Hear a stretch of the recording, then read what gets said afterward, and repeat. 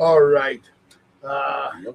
So we are back and we are talking about, does the name matter? You know what I mean? Does the name matter? This is a question that has, I will say for a while now, in faith based culture has been one of the hot topics, and a lot of people have questions about it because you know, there's so much into it. And there's so many wonderful examples of what I've seen.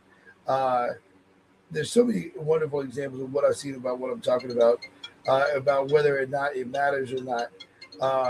And it's difficult for people in a lot of cases. It's difficult for people in a lot of cases because, so for example, the people who believe that it, I've heard people say, like the lady that came up to my car uh, and said, "Do you know that your name, that name you're promoting, is Hail Zeus?"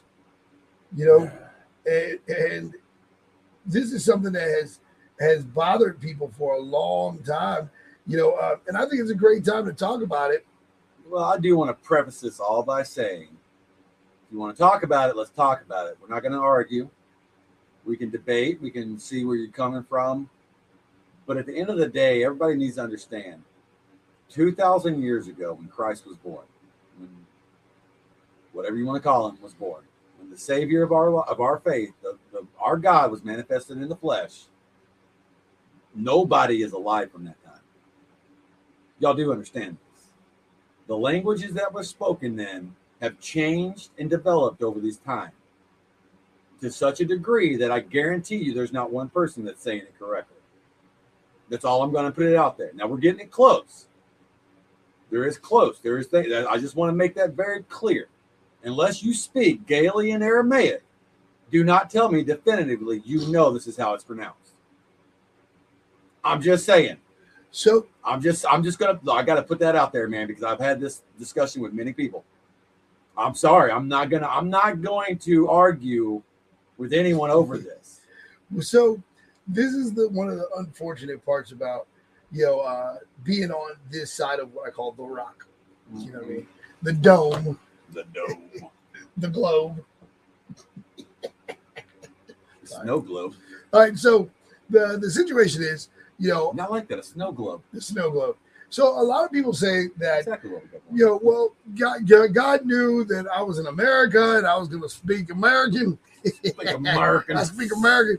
And so I know Jesus. And that's what I say is Jesus. And Jesus saved me.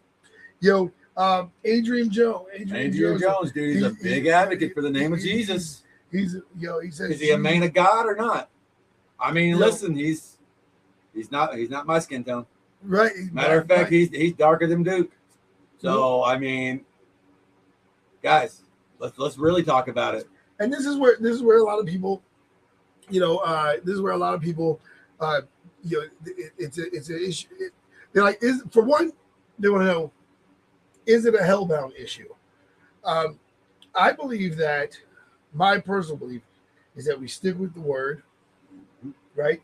And we go, okay, this name has the ability to cast out devils, cast out demons, and this name has changed the world. Come on. You know what I mean?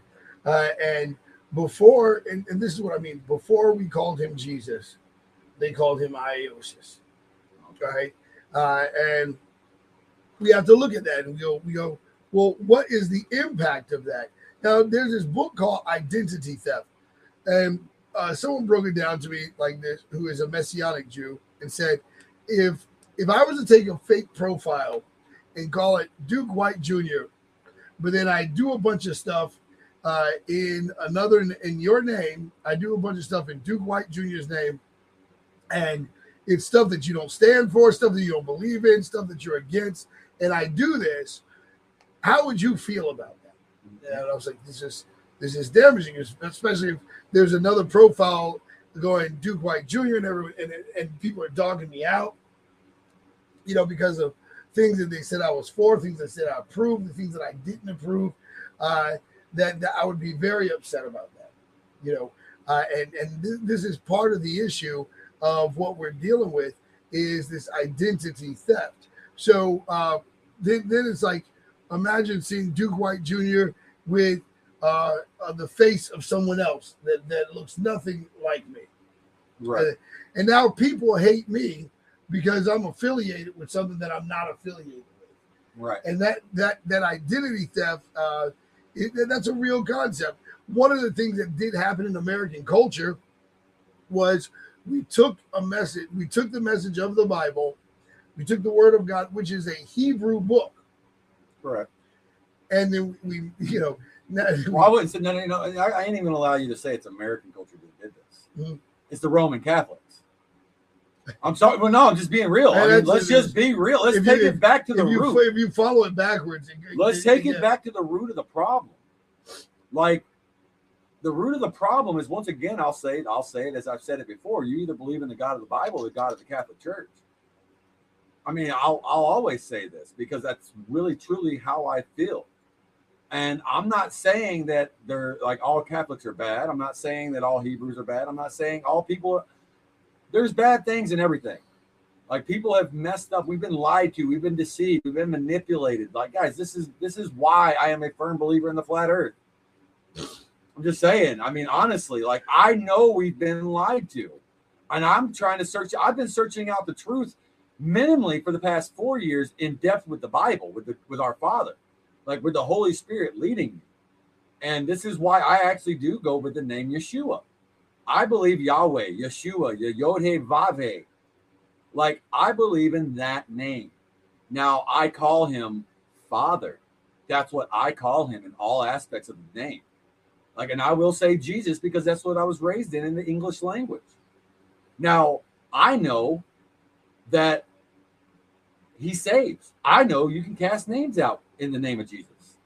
Demons can be cast out in the name of Jesus. So if there's not power in that, then the power comes from within, from the heart posture. If you truly are believing that our God, the God of the Bible, the God of Abraham, Isaac, and Jacob, is this name, and you have solidified that in your beliefs. He said, don't start with that. Don't start. Nicholas Shipman said, don't start with that. You know what, Nick? You know what, Nick? Don't you come at me, sir. Don't you start with me today. But the flat earth. You don't understand. Like, him and I, like, he's one of those guys that I started talking to normally. Like, and this is how people don't. This is how I know whether or not you're a person I can talk to. Is I'll have a very open conversation with you, and you find out that I am intellectual, that I do understand what I'm talking about. Then I throw the flat earth at you. Right. And then it's like, okay, I see how you are. If you can at least understand that there is the possibility.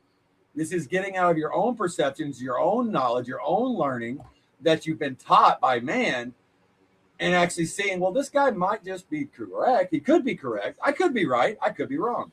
But it's getting past it. This is the same thing with a name. This is what I mean. Like, when I say Jesus, I mean salvation. When I say Yeshua, I mean salvation. When I say Yahushua, I mean salvation. Right. I mean our God that manifested himself in the flesh, came here, died for us, then went to the grave for 3 days, resurrected, and now ascended and is sitting on the right hand of the Father. Why do I know all that? Because that's scripture. Now, the name is important, but look, go to Revelations 19:12. What does it tell us? He's going to come back with a new name that no man knows but him. And when are we going to confess that he is Lord? When? When he comes back, right?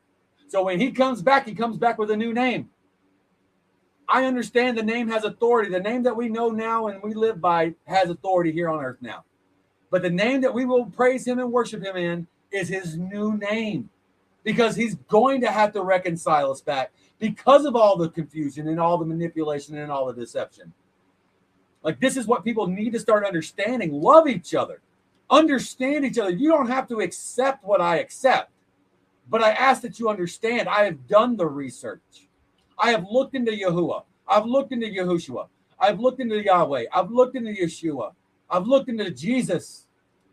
I've looked into it extensively because I worked out my salvation with fear and trembling. I suggest you all do the same. So that's the only thing I'm going to say. I suggest you all do the same. You gotta I suggest you all do the same. I'm just saying. I don't know about you, but I know where I stand at the end of the day. I know. It's like you're from the 1300s, and I suggest you all do the same. Look, man, I'm just telling you, my spirit. No, that was good. My spirit is riled up, dude. All right, so if you want to discuss this, I put the link on the do. page. I put the link on the page. Come join us. Let us know why you believe the way you believe. And because I know this is important to a lot of people. It is important, as it should be. And it should be, because we're all is he talking smack? It's just like you call him Dr. Pepper.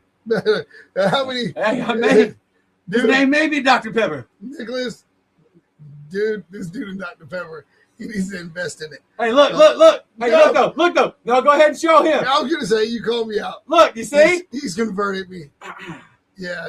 The conversion is almost complete. he's becoming one of us. The Dr. Pepper patients. I love patients. So here's the deal. I believe that we have to create a platform for reconciliation where we can come a safe place for us to discover truth together. No condemning, no judging. Because one of the things that happens is that we all get it's tribalism. We all, but we can't say that truth doesn't matter. Right. That's one thing. It's like, okay, like if someone was to say, if God asked you to stop promoting the name Jesus, would you do it? Absolutely. Because if God asked me to, then I'm just going to do what God does. Like whose truth matters? Time out. Because we got to answer this truth.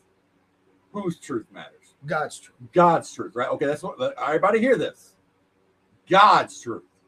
Because I can tell you there's truth behind Yahushua. There's truth behind Yeshua. There's truth behind Jesus. And see, this is what I'm not into.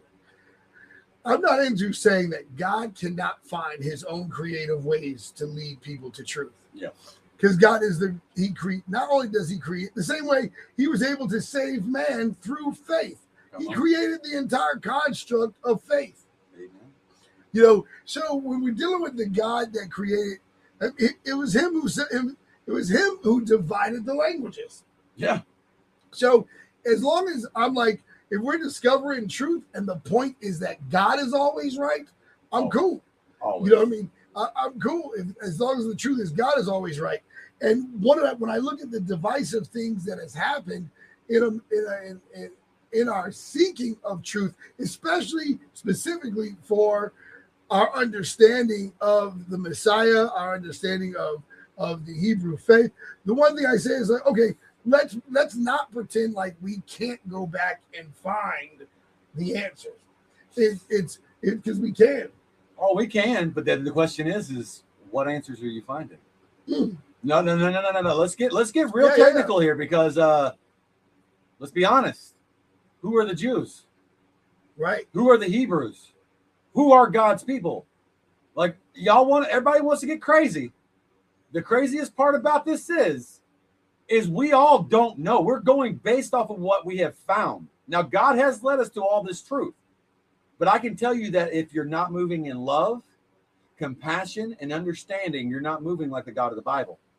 Now, there is wrath and condemnation and judgment that comes. But God tells us to be merciful. So here's the thing is that a lot of times calibration and correction and the shedding of all of the things that are lies and deception can feel like, it's like, but this is the way we've always done it. This is the way we've always done it. It's like, okay, well, if you say you want truth and you find the truth is that God doesn't like this and this. Yeah. How attached to those lies are in us? And do we have the ability to say, okay, God, for you, because it's you and I know it's you, I'm going to choose. So let's say the eating of pork. He doesn't like it. We know that God doesn't like it. He says it's, well, you know what? It's not even that. I would say he doesn't like it. He just knows it's not good for us. But that's why he doesn't like it. Exactly. He doesn't like anything that's harmful for us. So this is where we have to.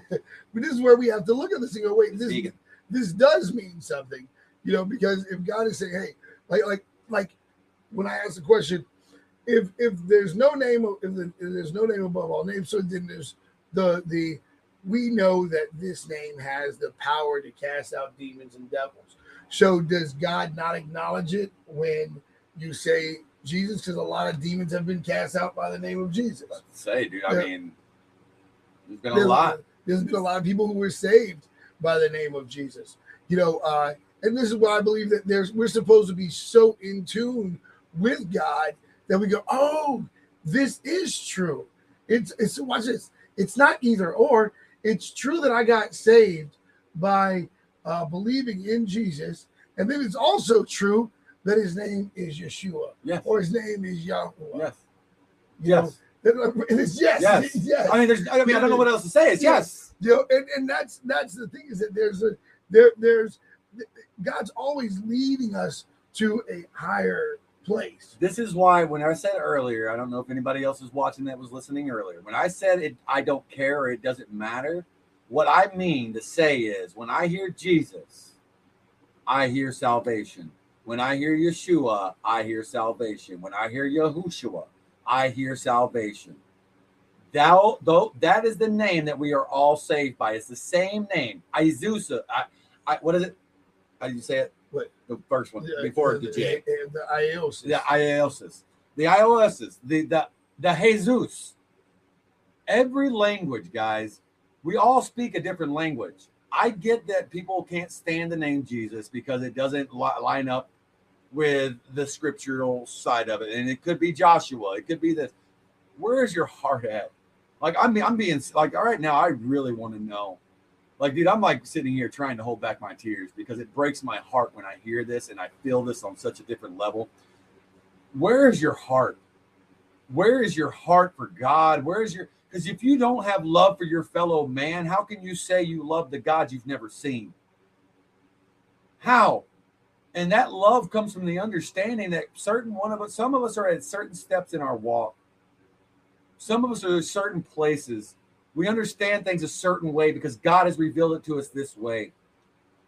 Like, dude, before I ever came to this, I never had a clue that anything other than Jesus was his name. I assumed it when I was younger, dude. I assumed everybody just spoke English. I'm just saying. I mean, you know what I mean? Like, when I was younger growing up, I mean, I never thought anybody spoke anything differently. I mean, but I guarantee you in the Chinese dialect, I guarantee you they call him something different. It sounds different, but it's the same meaning. This is the point. Don't be legalistic. It's the same meaning. It's the heart posture. It's what are you calling on? That's what we were trying to get across. What are you calling on? Who are you calling on? Are you calling on our God, the creator of all things, the king of the universe? Is that who you're calling on when you cry out? Because I know that's who I'm crying out to. I'm crying out to the one that speaks to the very depths of my soul and tells me that he is the one that was there in the beginning and I was there with him. He created me. Since then, I was there with him. That's who I cry out to. And, one of the things that I think about is that, when I look at, say, Paul, for example, Paul did not accept the Messiah. He did not accept over using the name Jesus, Yeshua, Jesus. Yeah, Caden, it's a real thing. It's a real thing. There are people like the lady, like I said, the lady that came up to my car. The lady came to my car the other day and said, "Do you know that you're promoting the name of Zeus? That hail Zeus." Let me see. Let's look it up. I'm going to show you guys. Google. Well, that was a short live. Yep. Well, this is the question, though. I mean, I'll be honest with you. My only question I have for everybody is, where's your heart at? Like, where is your heart for the God of the Bible? Like, seriously. Like, that's the only thing. Like, where's your heart? Where's your heart line up? All right. So we'll pull this up. Google. And we're going to go define, or I'll say origin of the name Jesus.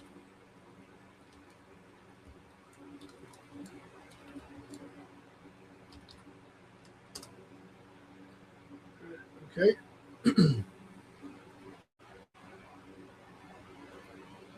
It's Brother Madison. So here we go. So What's up, brother? So we look up. Hey, how you doing? How you doing? Oh, blessed as always yourself.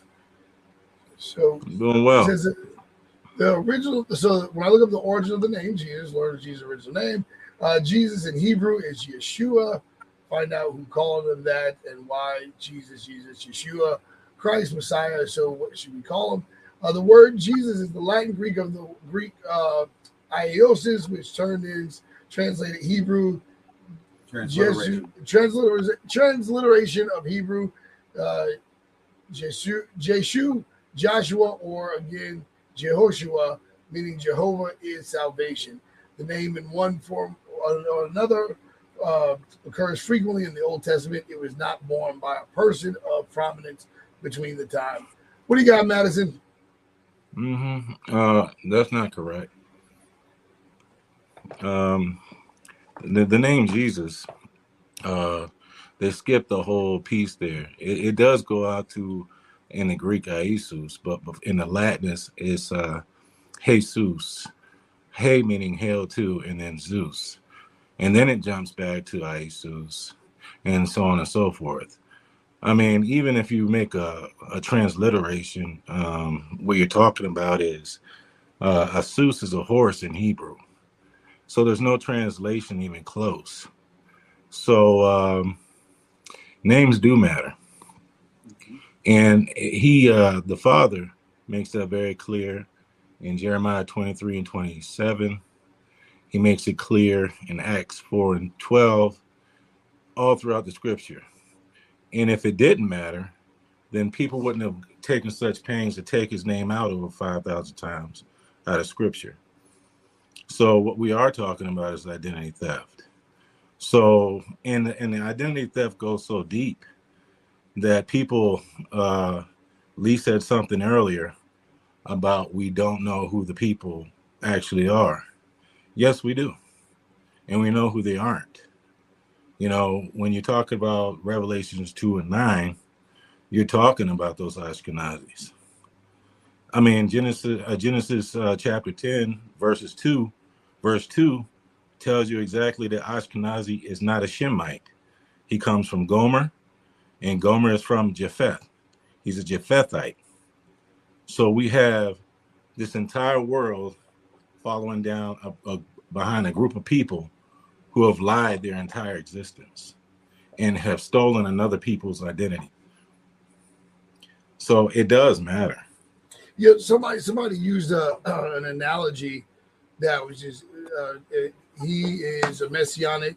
He came out of not just came out, but he's a messianic Jew, and he said, "Duke, how would you feel if I made a fake profile and did a whole bunch of stuff throughout time as Duke White Jr., put someone else's face up there that's nothing like you, and went through the dark ages, colonialism, colonization, and everything like that, and it's all under Duke White Jr. How would you feel about that?" And I was like, I wouldn't be too happy about that. So the question that becomes one, when I tell people that the opportunity, especially if we all know that we're talking about the Messiah who was born of a virgin, who died for our sins, who was prophesied and promised by the Father, we have to have a platform where we can discover truth together.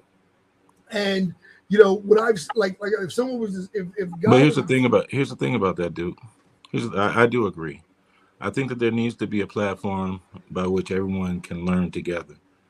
But when, for example, if you're trying to teach me about my culture, I'm Hebrew, and then you tell me I'm wrong because I grew up a certain way and it's my culture, and you're telling me everything that I learned about my culture is wrong because you're practicing what is known as a replacement theology, and then putting in what is known as wormwood, like you use the analogy about ingredients in a certain dish. You can't tell me, you can't tell me that I'm wrong about my heritage. You know what I mean? You need to sit back, be quiet, and let me teach you. because you don't know. You don't know my culture. Then in the same manner that you cannot relate a Seuss to a horse. If I go to China, if Lee goes to China, they're going to call him Lee. If I go to China, they're going to call me Madison. If I go to Africa, they're going to call me Madison. Now, the dialect might be off. They may say Madison or something like that, but my name isn't going to change. You see what I'm saying?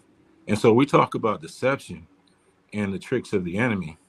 Part of the tricks of the enemy is to take those people that are his and deceive the entire world by making them, convince them that they're just something else. And that's exactly what we're facing today. And I think this is where it gets difficult for people. Hold on one second. A big difficulty is, he's on the phone. A big difficulty with a lot of people today is we talk about color and things of that nature. Right. The fact of the matter is most of his original people look like me, and that bothers people. So when they hear truth coming out of somebody that looks like me, I went through it with the chaplaincy, being the first Hebrew chaplain ever. My very existence bothered people, so, and it wasn't, I didn't have to open my mouth and say a word, it was just the fact that, he's here, he exists. So that's a big part of the problem. And if it didn't matter, then he wouldn't use the example with Moses and the leprosy. Right. It's all throughout Scripture. So we can't discount. My question, yeah, go ahead, man. Is at the end of the day, we know that we have all been deceived in some shape, form, or fashion. Correct? We can all agree to that. Like, we know the deception's in the world. We know that God is going to, from Genesis 12 or 6 in there, that area where He's going to bless all nations through Abraham. Correct? Like all nations. Everybody, every shape, every form, every fashion of us is going to be blessed through the seed of Abraham, and that's what God has said. It's happened. And this is where it's like I can't say that you're not a Hebrew, right? I can't. Just like you couldn't look at me and tell me if I'm not a Hebrew.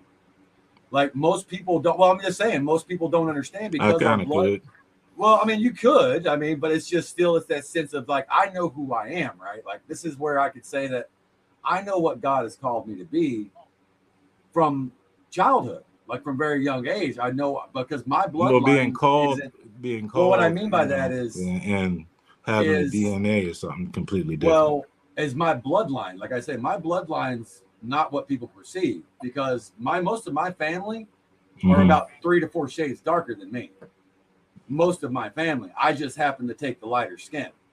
Like, and you can see, I'm actually, I call myself polka dotted. Like I have some really dark spots on me that, as a matter of fact, are darker than you. And it's just my freckles. I mean, I have the melanation in my body. And that's what's really strange to me is like, I know I've always felt one outside of the world in itself, different from everybody.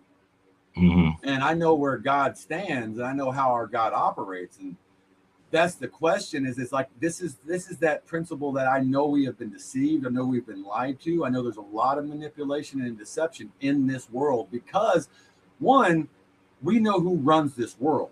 Our Father is in charge. But let me help you out. Let me help you out where you're trying to go with it. So this is where you go back to the people who it's their culture. So in Genesis, I think it's 50 or 48 through 50 or something like that, when Jacob went and he blessed Joseph's sons, Ephraim and Manasseh. He blessed the younger son, Ephraim, and said he would become Eloha Goyim, which means the fulfillment of the nations or the fulfillment of the Gentiles. So he would go out and intermingle with everyone in the earth. Now jump time to what you would call as a Christian, the New Testament. Yahushua talked about the prodigal son. That is also referencing the younger brother. And basically he did the same thing. So that's where you get the intermingling of blood, where people can then be engrafted in, if you will, like Shaul said, into our culture, into our bloodline. But what we're talking about is specifically people denying who his people were, who his people are, who his people are called by, what his name is. Even if you go back in time, Yahuwah. Well, what do they call us? They call us Yahudim. Where are we from? Yehuda. Yahudim simply means worshipers or people of Yahuwah. So, I mean, there's nothing that any of these Roman Catholics or Christians or anybody else can do in order to deny the facts. And the problem that a lot of people have, and as much as we want to skirt around it, is skin color. When I look at it, when I think about Genesis 12, when God told Abram, he called Abram out of his own father's house. He called him from his father's house and said, through you, all the nations of the earth will be blessed. I see him, when I hear all the nations of the earth, I hear that's the blessing of Ephraim. Right. And then so it's this idea that groups of people from all around the world will be subjected to his ways. And this is why I use the term adoption all the time, the concept of adoption, because if I adopt a child from a different culture that speaks a different language, my job now as the father is to teach the child my ways, because the child's going to get the inheritance of me, of the entire. And what I think the interference of Roman culture did was try to make it seem like now the adopted children get to claim what the father accepts and doesn't accept.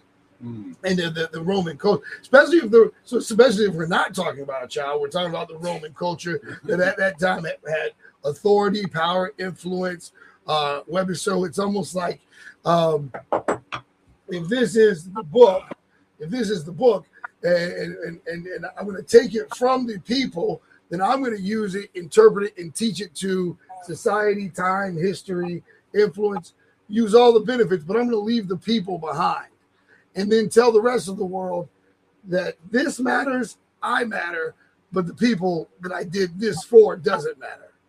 And I think that's what we kind of see through history, where now it's like, and I tell people it's an unfortunate reality that what we have received, the information that we've gotten, it's like, yes, there's more to learn. Everybody wants to be like, oh, I got this down, I don't need to learn anything else. It's like, no, you do, because of the separation from the people, the word from the people.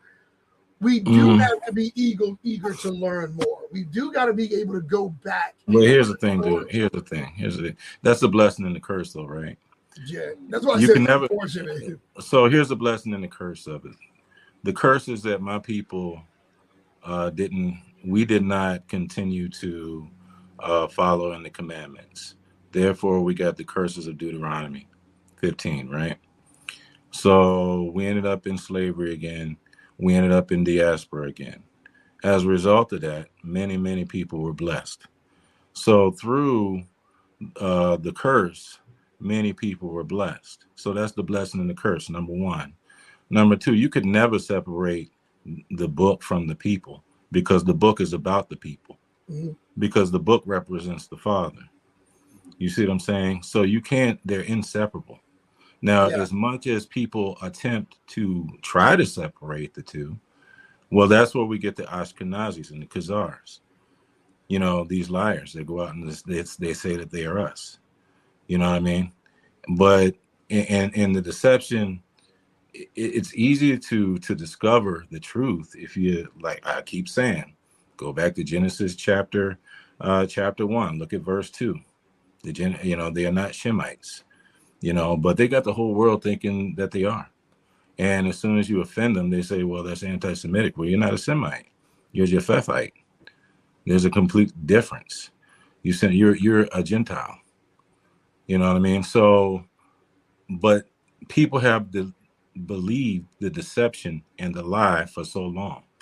And so now here we come to this time where you have people such as myself who are setting the record straight. It's not opinionated. I haven't said anything to you that is of my own volition or of my own opinion. I've only quoted scripture. Acts 12, Jeremiah 23:27, Genesis chapter 1. You know, it does not, Revelation 2:9. You know, none of these are my opinion. So if you want to say that the book is the foundation, is the prescription, then let that be the foundation and the prescription. Yeah. All right. That's it. I think that this is the issue, is that people, I think this is what causes people to struggle is, one, I've heard things like, y'all like my rubber band hat? You funny. Yeah, that's my rubber band right there. I've heard people say things like, well, the Bible's open for interpretation and anyone can interpret the way they want. It's like, no, it's not. So, and go ahead. Mind if I ask, because we are talking about the name, I would like, I sent you a verse earlier, Revelations 19:12. Go ahead and read it out. And the reason why I want to just, put it out here first. The reason why I bring this up is because this is why I say, like, if you call him Yahushua and I call him Yeshua or Jesus. Do you know why you call him Yeshua, though? Do you know why you call him Yeshua? Because his name means salvation. To me, it's either, the name Yeshu or Yesu was created by Pharisees, which literally means may this name be blotted out, meaning from the book of life. Well, so this was an attempt. This was an attempt from the Prushim or the Pharisees to prevent people from actually pronouncing the name of the Father Yahuwah, which is the actual name is of the Messiah is Yahushua, which means Yahuwah is our salvation. Now we know that the Pharisees did not want anybody pronouncing the name, and they saw it as a form of blasphemy, and they would put you to death. And the reason why they would do that is because they knew that all power, all salvation, all wisdom stemmed from the name and knowledge of the name.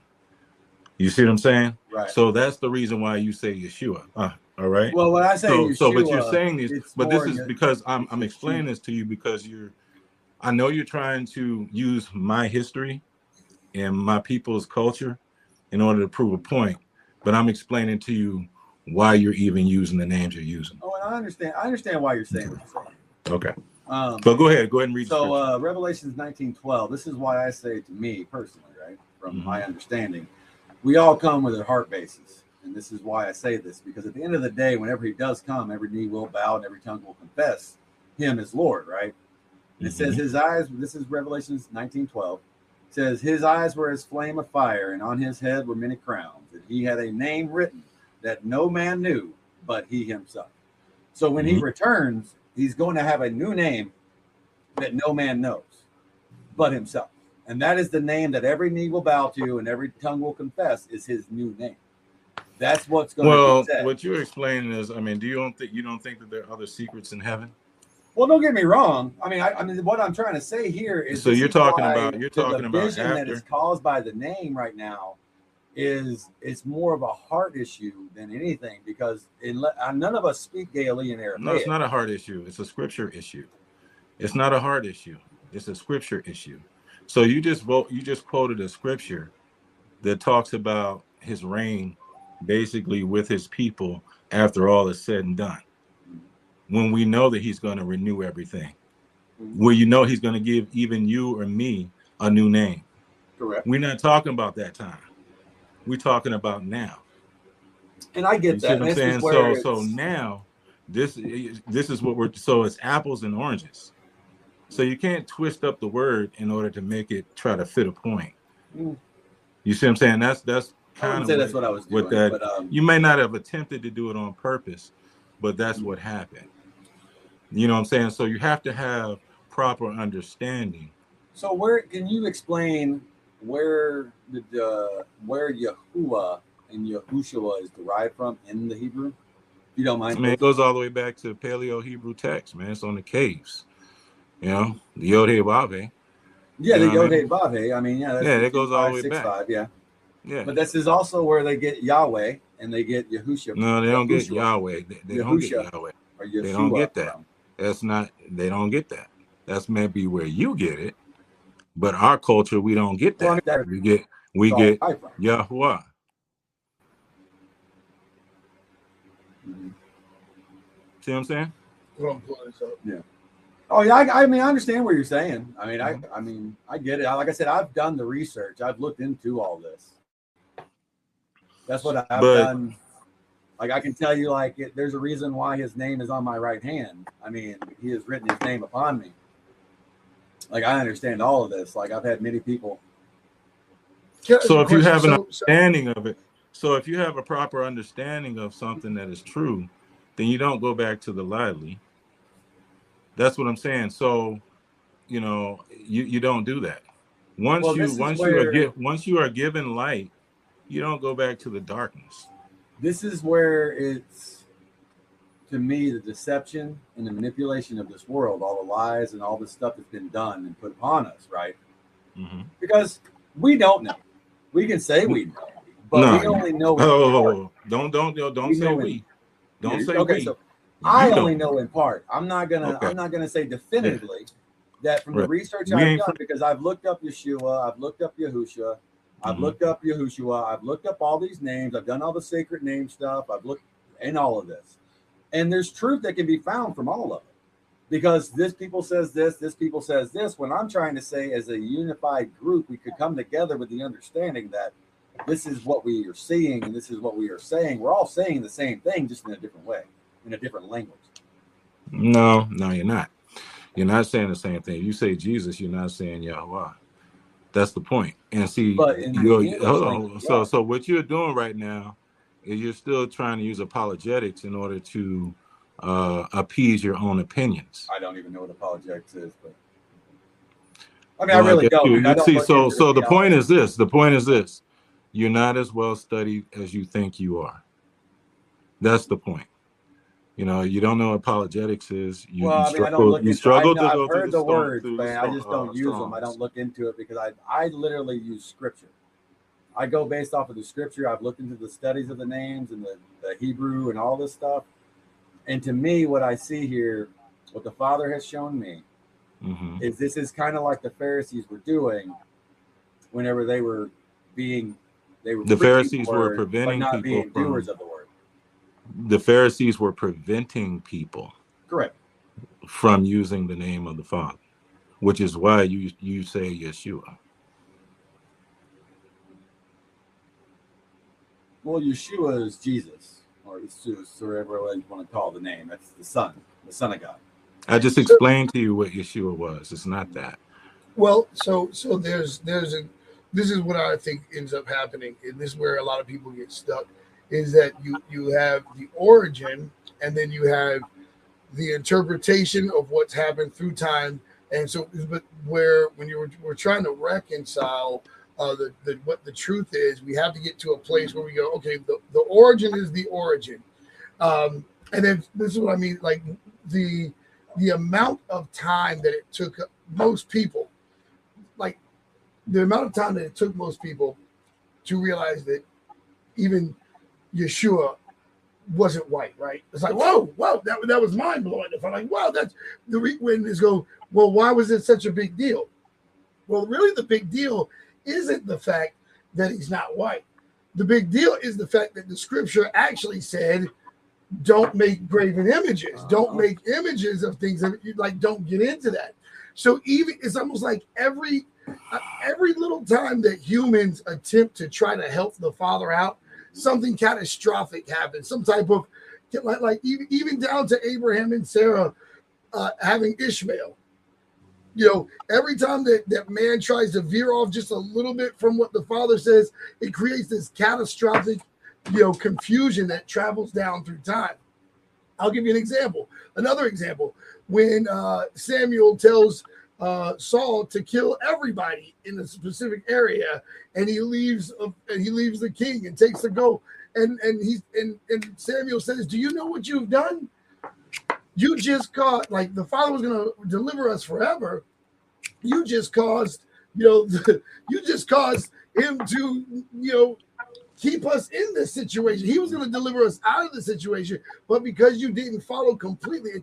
And so it goes, if the Father holds his own people to the following of what he says and expects that obedience, if you get adopted in, you're getting adopted into that intensity, into that frequency.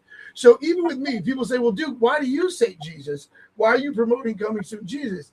I even talked to Madison about it. I'm completely aware of the risks that I take, because my whole purpose is to say this Jesus that you know, and I get it actually from the same thing that Paul did when he was trying to reach the Greeks.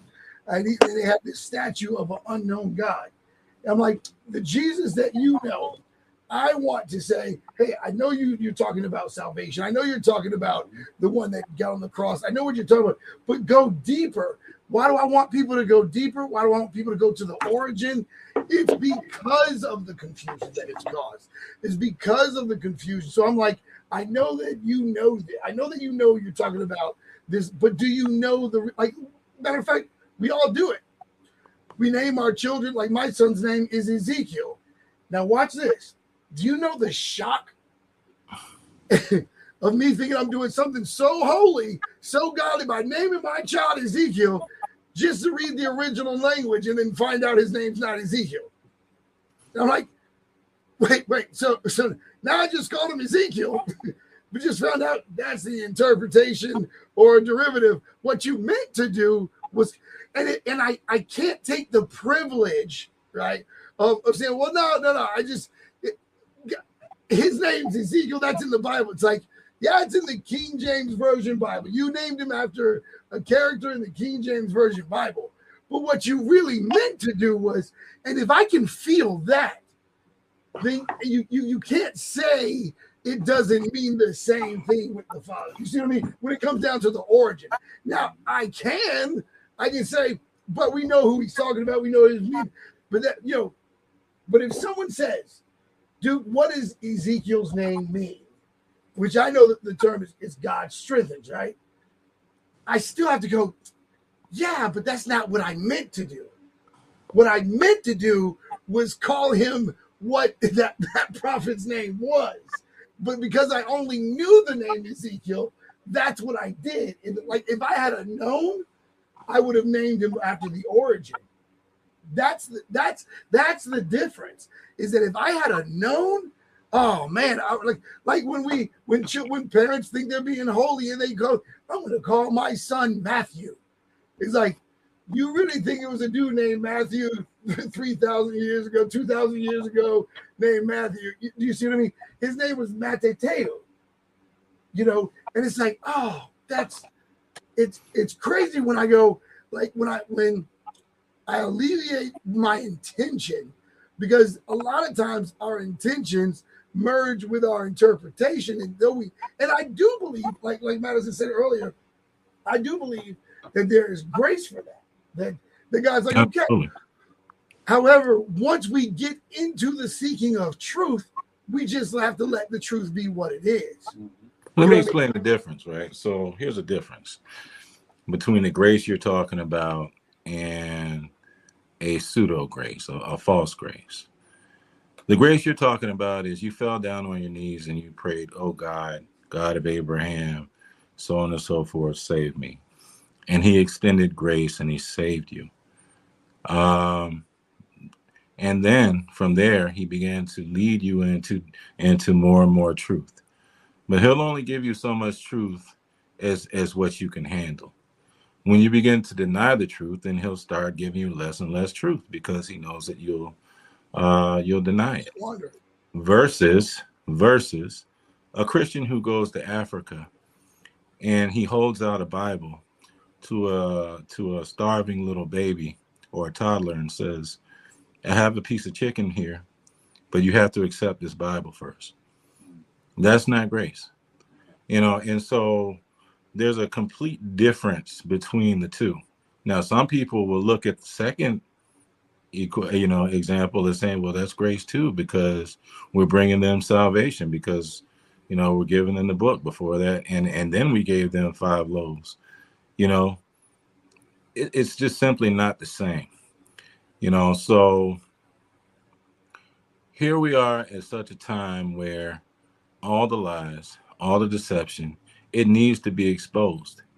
And if a person, yeah, I said earlier, light and dark, it's impossible for them to walk together.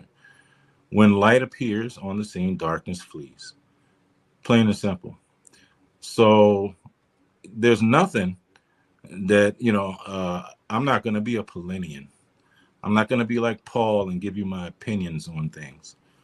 What we're talking about is, okay, here's scripture. Scripture is more than just the King James Version. If you want to know about wisdom, you need to read the Wisdom of Solomon. You need to read the Book of Enoch. You need to understand where wisdom comes from, the origins, how wisdom was, who is consciousness. All these things matter, and so, and then when you start to, and you know how you get there? You get there by accepting the Father for who he is on a deeper level. So for Lee, he extended grace. He loved you so much to even share with you his real name. And here you are denying it. So I don't deny him. Well, you are. When you deny it when you say it doesn't matter. And that's a denial. And so it doesn't matter how you feel about it. No, what I was saying was it doesn't matter to me what you call him. What it matters to me is what I call him. You're a Gentile, man. You're a Gentile. So the point is this: it does matter. And then when people share with you truth, you get upset, right? Really? That's what happened just now. You got upset and you walked off the stage. So I was upset because you were condemning me. I wasn't condemning anything. Hold on, stop right there. Stop it. That's why I asked you to come up here. We can go back to it. There's nothing I did to condemn you. All I did was share scripture.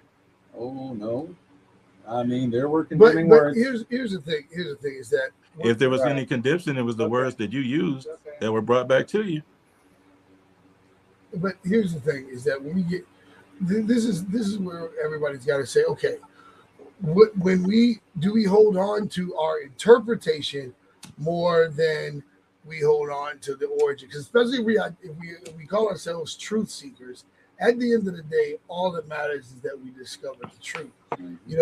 That's why we can't hold on to. I use this episode from the Jeffersons. There was one episode I don't know if you guys remember that her son painted a black Jesus, and the mom is black, and the mom got so upset because she was just like, no, you don't. You take this Jesus. She wanted the white Jesus back up there. It was like, this is the Jesus that's been in my family the whole life.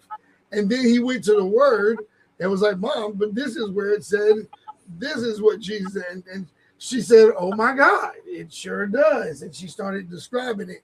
And what ended up happening was it shook her, because we can become intimate with our interpretations.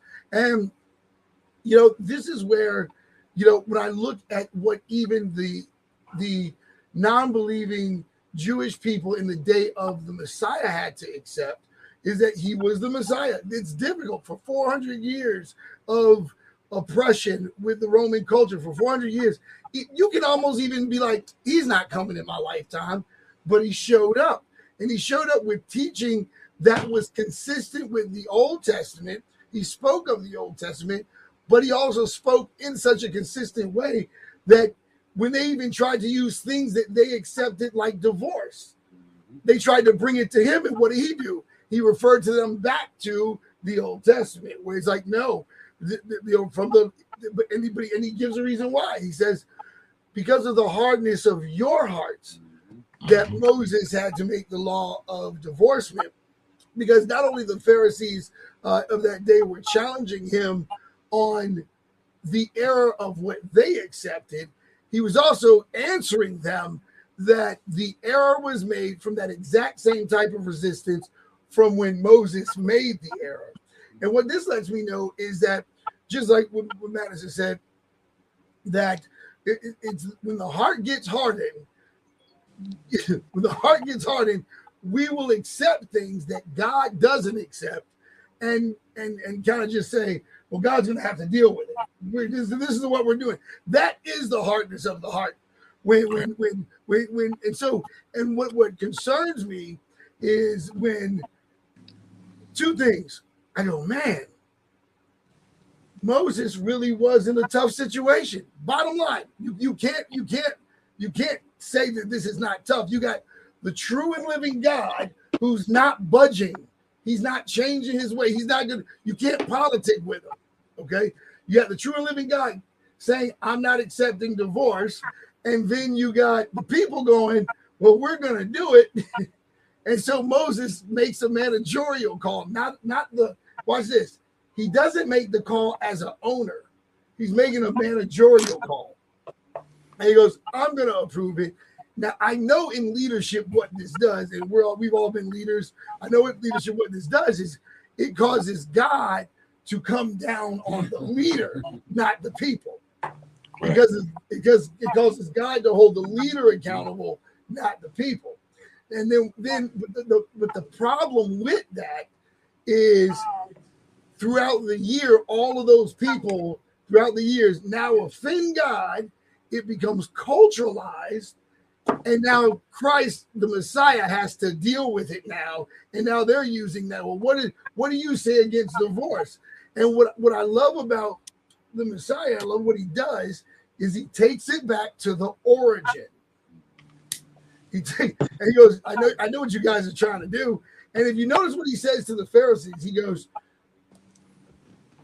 you can't see me because you err in your word. And I go, well, how is this possible? We were just talking about this earlier in the week. And I'm like, how did the Pharisees, what was the source of their disbelief? The source of their disbelief is because they accepted so much for their own preservation. They started accepting the subtleties of how do I feel safe? How do I remain in power to protect myself because of Roman oppression? They started accepting culturalism. If you notice, people who are watching this, whenever you read about how the Father would come down on his people, it was usually when his people started accepting the ways of pagan culture. That's when he would start acting like, okay, done. That's when he would start. Okay, now I'm going to hand you over to the enemies. Even when you brought up Jeremiah, Madison, when you look at Jeremiah, God sent Jeremiah out first to say, hey, let's correct this stuff. Let's get back to what the Father's ways. They didn't want to do it. God says, okay, now I'm going to hand you over to that. See, but this is where where do you take God's sovereignty into all this?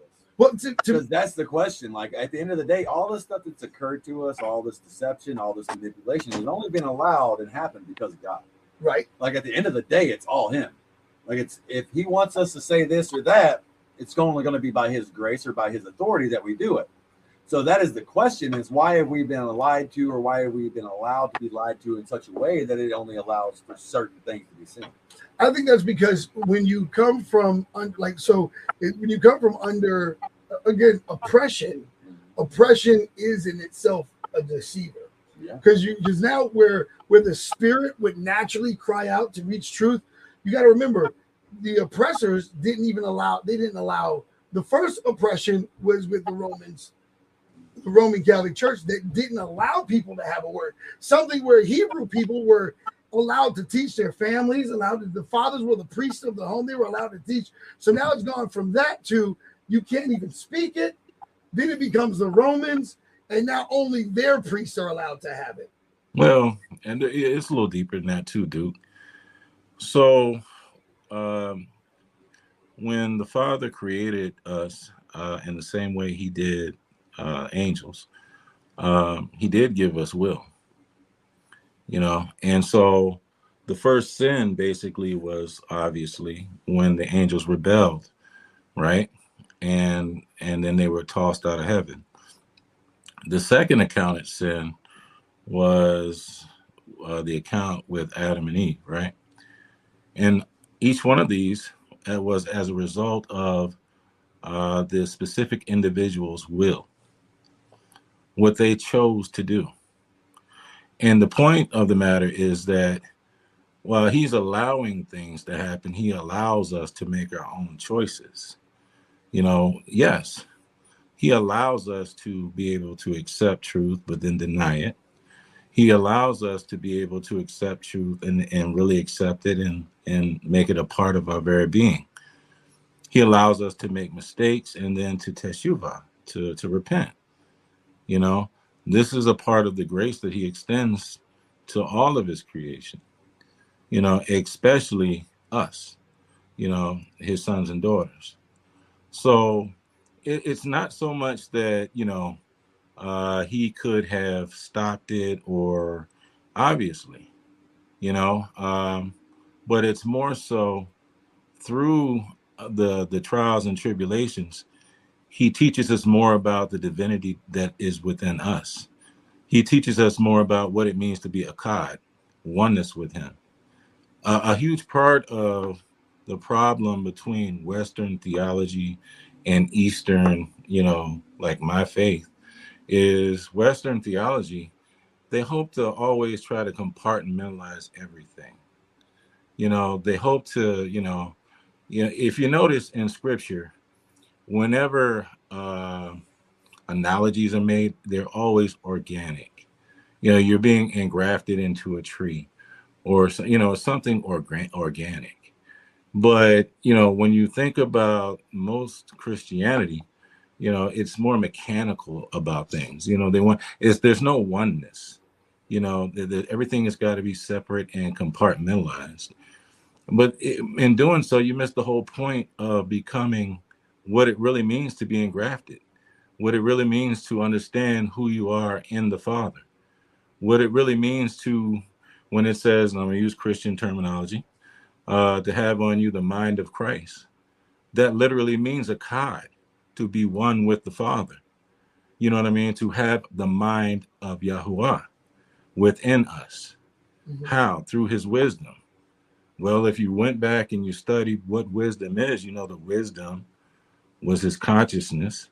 His consciousness came down, became the Word, became flesh, became the Word, became flesh, dwelled among us, was rejected, went back to heaven. Who is that? Who is that? Yeah. So, but there's a whole, when we talk about the prodigal, with the prodigal spinning off of the blessings of Ephraim, which is a spinoff of all nations being blessed through Abraham, right? Well, okay, so the son went out, and then he came home, and then there was a big cookout. Well, what happened in between? Okay, he went out. There was a quickening of his spirit because he forgot who he was. And then he came to himself. He came to himself. He remembered who his father was. But they don't talk about the journey. They don't talk about the peeling away of the onion. They don't talk about the trials and tribulations, how far out he went, and what the journey was on the way home. There was a reason why he had to put on a new robe. You know what I mean? There was a reason why he got the fattest cow, not just because of the celebration. The boy was hungry. You see what I'm saying? So there's a whole lot that is missing. What is Madison Down's view on the New Testament? And Paul, I don't like Paul. I think that, anybody who falls off their donkey and there are no witnesses around, and then all of a sudden they're something else, then, however, if you read a lot of his stuff, there's some truth in there that you can follow. But I'm not a big fan of people who often insert their opinions into things, and because I think that their opinions can lead people astray. You see what I'm saying? So, insofar as New Testament, I don't necessarily believe in a New Testament. Even if you look at Hebrews, 13:4, something like that, it says that the Father is the same today, tomorrow, and forevermore. He doesn't change. Now, what he does is he teaches us the depthness and the value and the true meaning of what a covenant is. And he shows us the lengths he's willing to go in order to honor his covenant. And he puts conditions on it. Yeah. You know what I mean? Following the Shabbat, things of that nature as a sign forever that you will, and I think this is where a lot of our churches today are kind of struggling with, it's like, so now it's I remember when it first came out that Sunday was not the Sabbath. When it first came out, that Sunday was not the Sabbath. But the conditioning had already taken place where in America we go to church on Sundays. And then I remember when it became like irrefutable that Sundays were not the. So then people begin to ask pastors questions like, well, now that we know that the Sabbath is really Saturday, why are we still doing it? And this is where I go. Well, technically, answer the question. You want to get really technical? But then I've heard pastors say, "Well, we worship God every day now." It's like, but do you? But do you? You know what I mean? Because see, what really should not be offensive. There's nothing wrong with being creative. There's nothing wrong with making it applicable every day and all that. But when you get to the point where you're like, well, that doesn't matter anymore. I'm talking about the way you said it. I'm talking about like the Christmas tree. I'm talking about how many liberties have we as the people of God taken to now is our faith not only unrecognizable to somebody who's going to dedicate to the word of God and say, how come we're not doing this? How come we're not doing that? It's like, how many liberties have we taken where our faith is no longer even recognizable to the Father?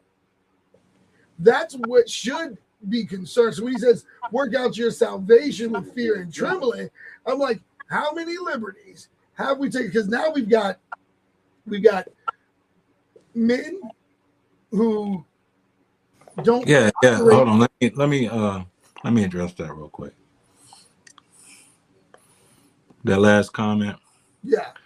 Yeah, he wasn't. He was with a company of men who were not disciples. You see what I'm saying? So none of the disciples witnessed, this conversion. So yeah, I mean that he was with people. He fell off the donkey. He bumped his head and he said he saw the light. But nobody around him was a disciple. As a matter of fact, most of the people who followed the Messiah were staying away from him because he was murdering them. So I hope that helps you to understand just a little bit more about where I stand. So again, I want everybody to, I'm going to say something that's really hard to hear, but it's just, if you hear what I'm saying, you're going to hear it. The King James Version Bible, it says it in the title. This is a version.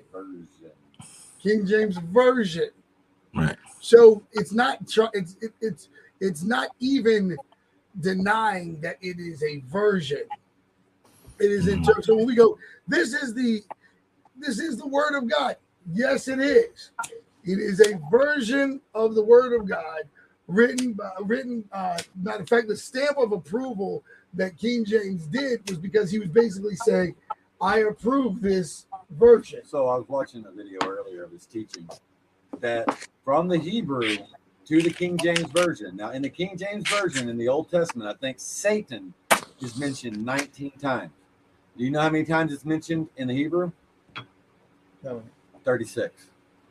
Well, so we know that there's... Because they've changed it, because the name Satan, which is Satan, they changed certain translations because it didn't fit. Well, we're about to experience it right now. Right now, the Chinese Bible, they actually they're changing stuff around. So, like, we're getting a modern version of kind of what took Christ stoned the woman. The story of the woman that was brought to, and this is fact, guys. So I'm not making this up. You can go look it up. This is all fact. That what they did was they changed the story where Christ meets the woman who was caught in the act of adultery, and he actually stones her to death, versus saying, "Where's go your way and sin no more." That he actually stones her to death. And I want to show you where else. This is how you know that it's becoming part of this modern culture to do that.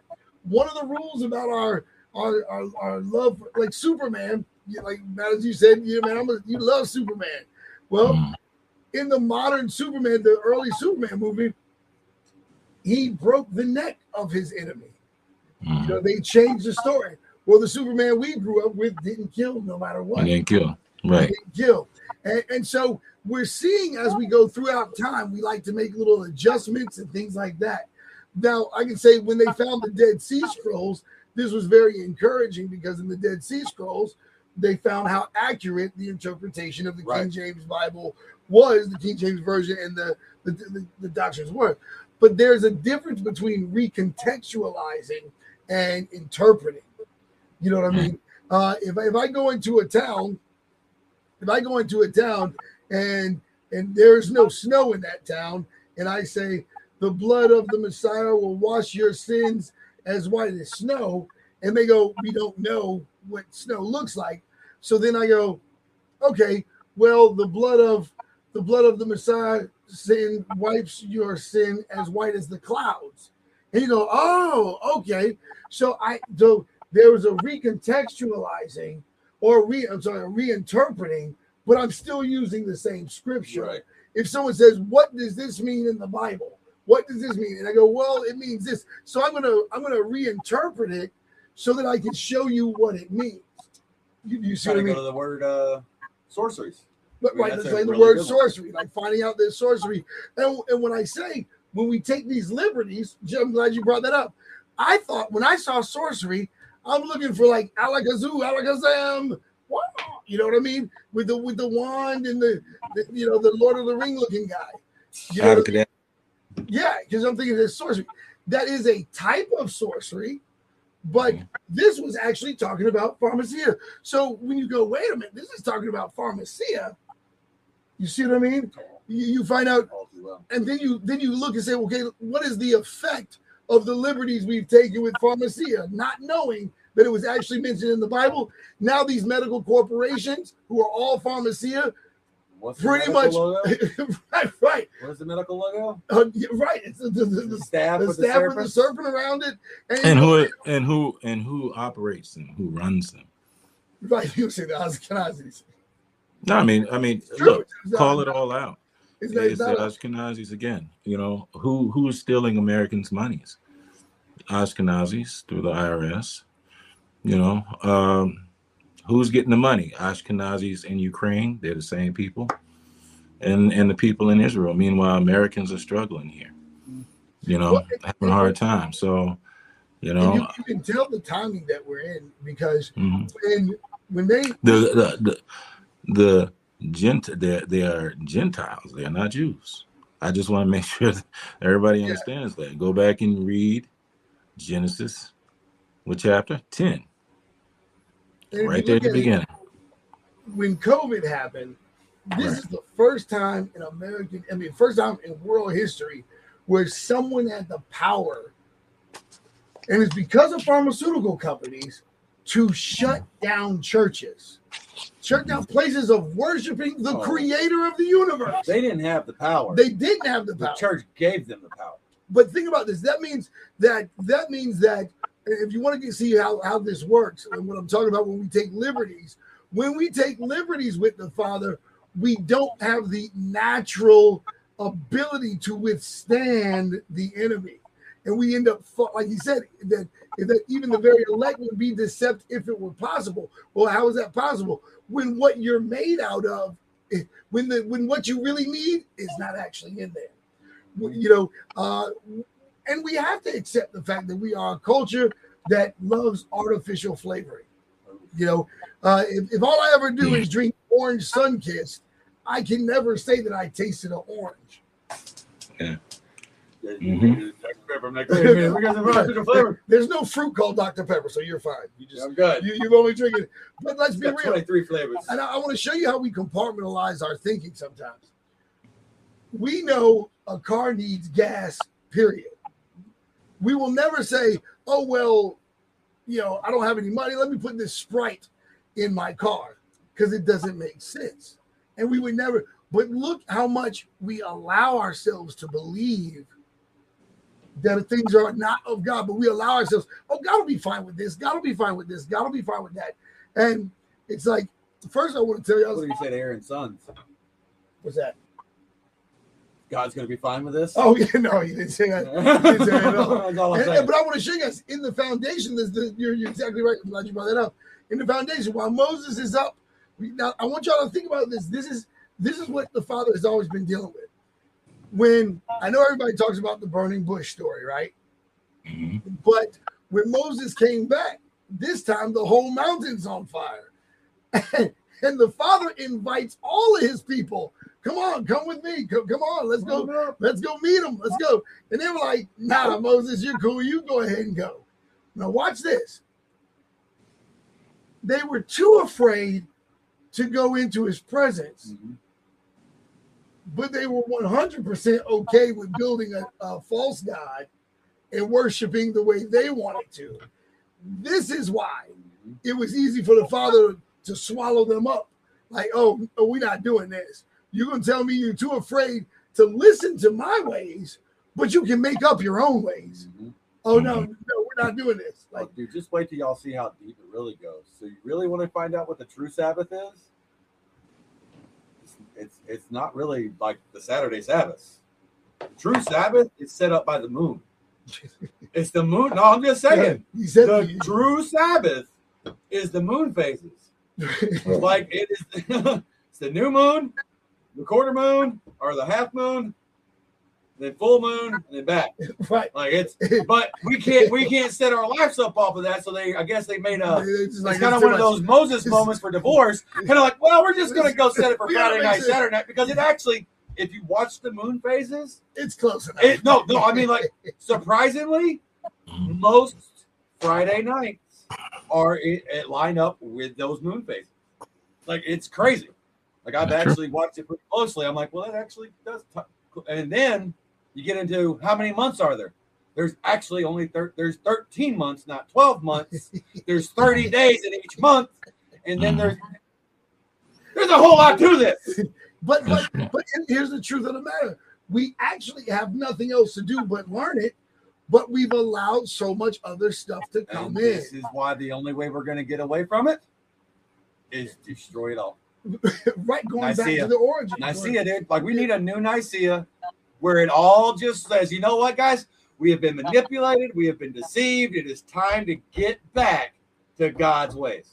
Well, Period. when you look at what you got, Madison? No, I mean, Lee's absolutely correct. The reality is that when you go, okay, this much Man, I should have deception. thrown the flat earth in there. Man. He should have thrown a flat earth in there. That was a perfect time for the flat earth. I know, right? You know, but All you but know, the reality is that, you know, and I feel bad for people. So you got these people who actually study human anatomy and they study nutrition and they go, these foods are dangerous, but everybody loves the bad food so much that what do? We defend what's hurting us. Like, no, you know what I mean? Love it. And we love it, you know. And so like, it's almost like, look, you guys, we got to accept that we have not done a great examination on ourselves. You know, I was actually writing a script for a movie, and I stopped writing it. I actually stopped writing the script because it scared me too bad. I stopped writing. It was about this. Wait a minute. Oh, time out. You let fear stop you? Oh no! Oh no! Are we gonna go there? I Give didn't. me 1 second. Give me 1 second. I'll be right back. Right. So here's what happened. I was making a movie about this KKK guy who became a doctor, and what he would do, he became a doctor, and what he would do, and all his other KKK member friends, they were all elite doctors, and what they would do is misdiagnose black people on purpose. And there's this one black doctor that shows up, and he's like, "Hey, this is a simple case of this," and he was constantly trying to, like, "Hey, I don't, hide the fight." He's like, "Why don't you just do this?" He would, every time he would have solutions, he would try to, and it was a crazy concept. And I was like, man, this is really It's not a good. crazy concept. right, right, dude, stop. What? You forget who, dude. Forget who you're sitting next to, I guess. But this is what ends up happening, is that he ends up stumbling upon this whole mischievous plan that these doctors were all really trying to kill black people through the medical field, but they all knew that they were, and then it led into also discovering that the lawyers were doing the same thing, misrepresenting black. And then what scared me was a friend of mine was like, "Dude, this is reality. This is not." Now, here's what I'm getting at. The motivation of the movie wasn't even about race. The motivation of the movie was when we don't take responsibility of our own physical entity and say, let me, as a human being who's had a body his entire life, let me be more in tune with my anatomy so that when doctors talk to me, they're not talking over my head. Do you see what I mean? So I needed to, so the motivation was, to use a scary concept, as in when physicians know more about your body or the human anatomy than you do, they can just make stuff up. If you know how much your weight and your height, how much sugar intake you're supposed to have, you go, okay, or how much water you're supposed to drink. But what ends up happening, is that we're just assuming that everybody has their best intentions and everybody wants what's best for us. That's one of the most biggest deceiving things about being human. It's a thing.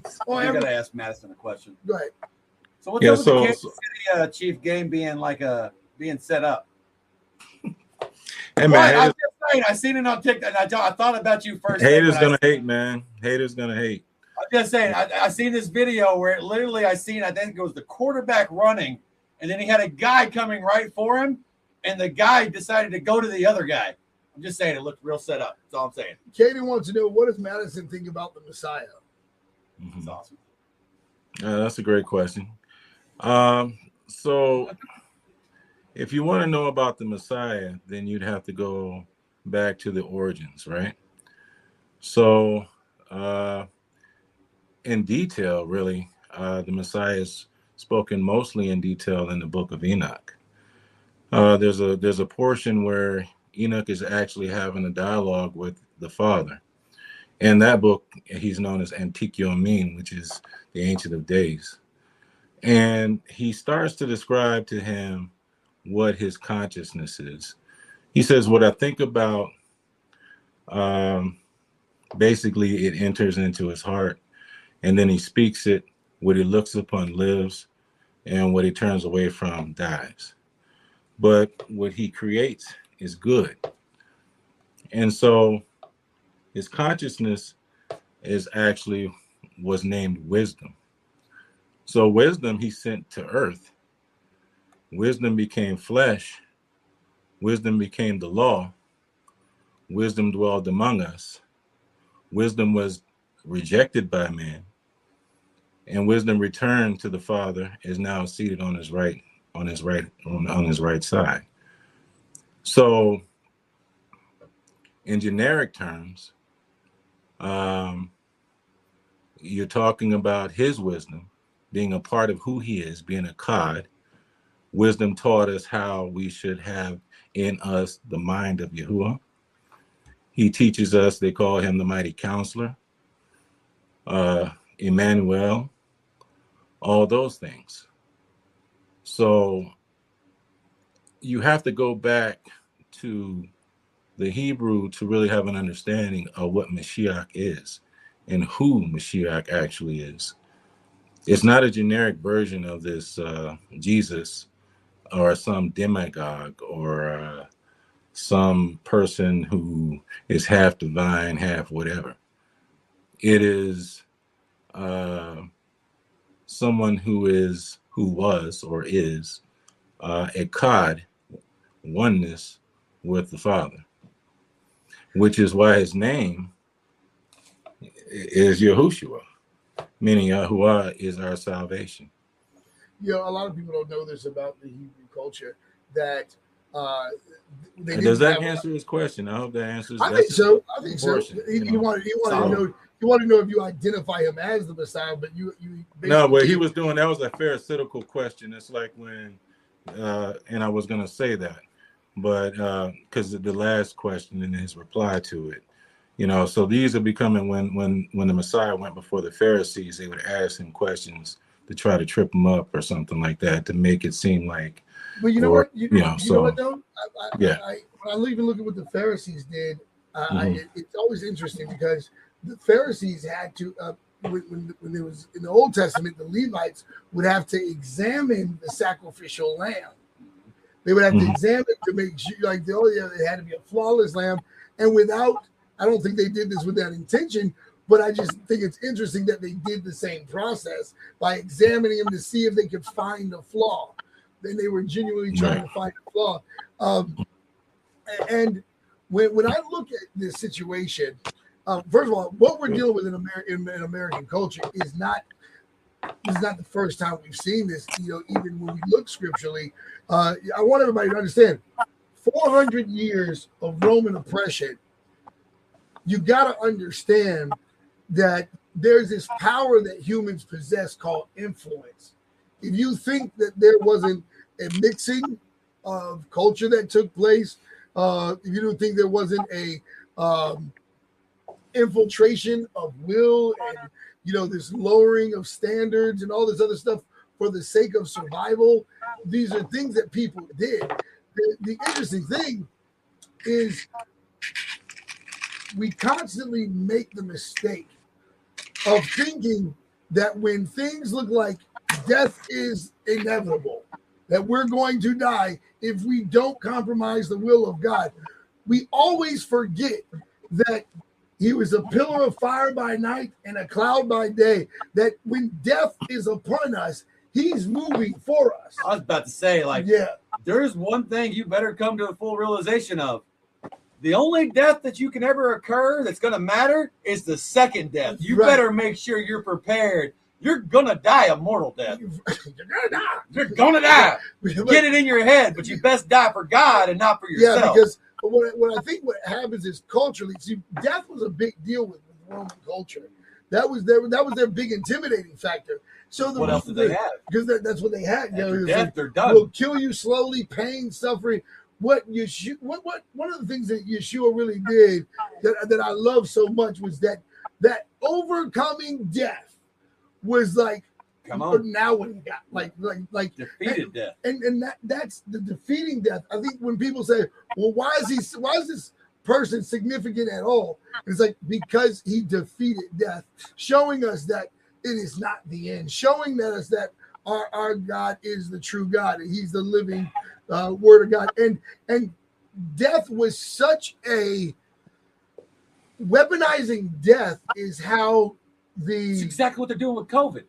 right. They weaponized Sorry. death. You're gonna get me going. That's You're gonna exactly get me going. yeah, that's exactly right. Weaponizing death was how they controlled, you know, slaves in America. Weaponizing death is how they controlled, you know, that's really how even wicked governments control people, is by weaponizing death. And so what the Messiah Fear. was doing, well, it's fear is one thing, and it is, but when you can go to the grocery store and see people, you know, on a cross being crucified, you know, you're like, I ain't messing with them. This is the reason why a lot of the slaves didn't rise up, because they saw what happened when slaves tried to rise up. You see what I mean? But ultimately, the only reason why we were able to be free is because of those people who said, I'm going to fight for freedom, even if it kills me. Even if. And that's the reason why so much stuff has been able to infiltrate our faith, because there's so much stuff that we didn't want to give up because of either a fear of death. That's how replacement theology happened. I do know that being an outcast. Being an outcast, you don't get to, when you look at it, most of the world's cultures were infiltrated by Alexander the Great. And you guys gotta understand something. Roman culture are descendants of Alexander the Great's culture. So this is really what, matter of fact, most people don't know this, but Alexander the Great never took over Israel. That never happened. What happened was he died right before he got there, right before they were about to plan the siege. He died right before that. And so he splits so one of the things he did was split the continent up into 7 districts. And that's how the birth of Rome really came, so right when that was supposed to happen, he split the continent into these 7 districts. So Africa is not really the name of Africa. It was really Akabula. They named it after a general in Alexander the Great's army who Africanus. Yeah, they never actually got there. So and look how many thousands of years even people who live on the continent have identified and called it Africa. When Akabula literally means Garden of Eden. You know what I mean? So it people don't understand a lot of times the devastation that oppression causes, or what we call colonization, code word evangelism. Code word evangelism. But yeah, because what they did was they merged evangelism and colonization together.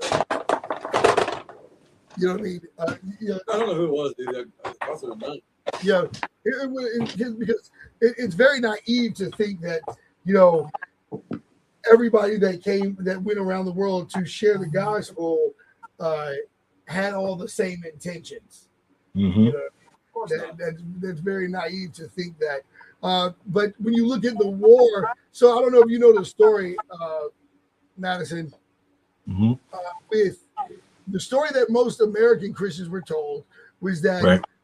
America was born for religious freedom from the persecution that was happening in Great Britain with the Catholic Church, and that the Pilgrims wanted to worship God freely and share the gospel. And it's like, I know that sounds nice, but that was not the actual story.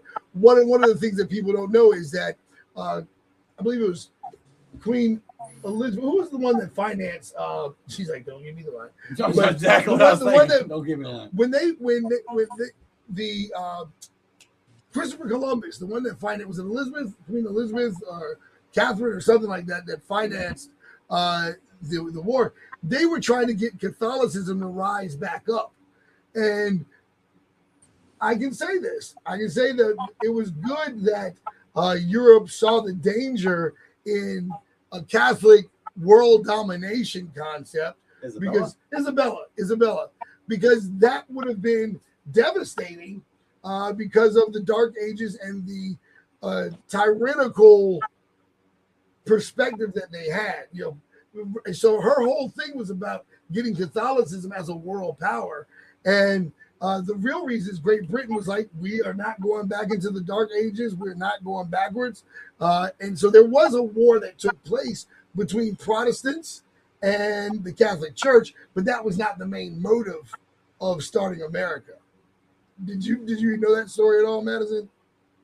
Yeah, well, you had them land in Plymouth Rock, and then you had them land in San Francisco, the Episcopalians. So, yeah. And here's the thing. And then you get the birth of Mormonism that's right here, and we're there. And then all of a sudden, like Christianity becomes an American faith. And then you start merging patriotism in with the faith. And guess what's happening? It's becoming less and less about what it was originally for. And it becomes less and less about, and that's why I'm not shocked at the increase of atheism. I'm not shocked by the increase of disbelief. I'm not shocked by the increase of denomination. Say it again. Over 45,000 plus denominations. 45,000 demonations. He calls them demonations. 45,000 denominations. Division. So what is it? From a faith where you can literally go back and just ask the people what it was about. Dude, it's a faith that is based off of unity, yet we have 45,000 plus. Now, mind you, this was like a couple months ago, so I'm positive it's probably in the 50,000 now. Right. that says we're all about unity, yet we are divided in such a way that we can't come together and talk. I'm going to show you So guys this. and Like, so the issue, what you just explained, I mean, that is the complete antithesis of what a cod actually is, the having within you the mind of the Father. You know, because yeah.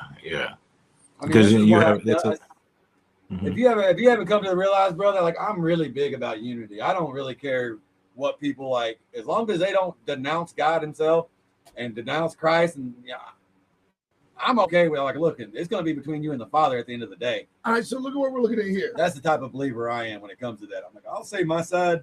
So I'll let you say yours.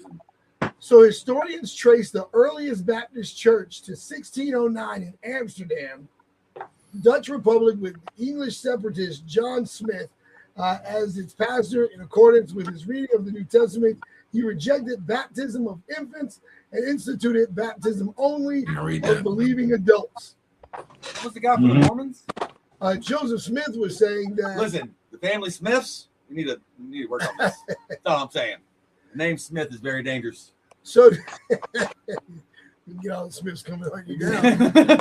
Love you guys. Just playing somewhat. So now, so think about this psychologically. You go back through church history. We just found the origin of the Baptist church is 1609 from a white dude. I gotta be white. I want to show you because what it shows you is that the mentality had already started to take place. Yeah. You see what I mean? The concept of okay. So listen, I see 65 or whatever it is. So Caden, let me see. Hold on, go here. Well, I was reading what Lisa said. So I didn't really flesh out completely the whole Paul thing.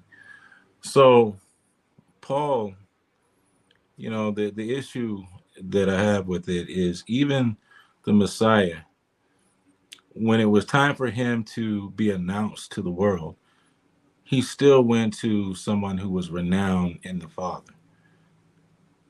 He went to John the Baptist, right? And he was baptized. Paul just did it all on his own.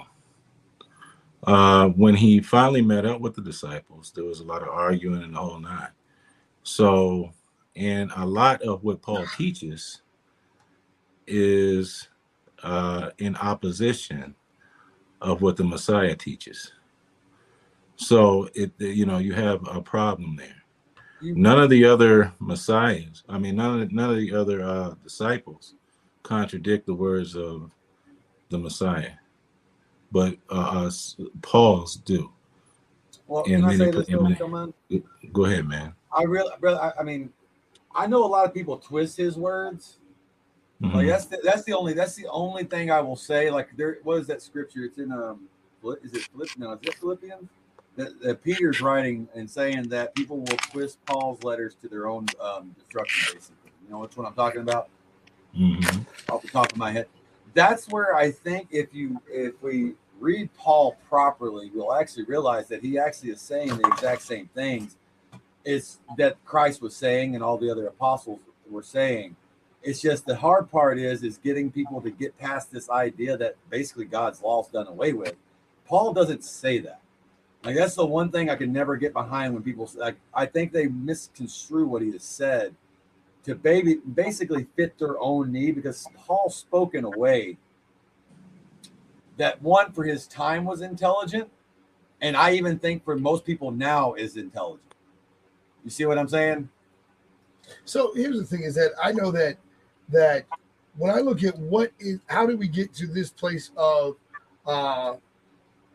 our faith today, like where it's so divisive, so confusing, so many people misled, everyone's got their own opinions about stuff.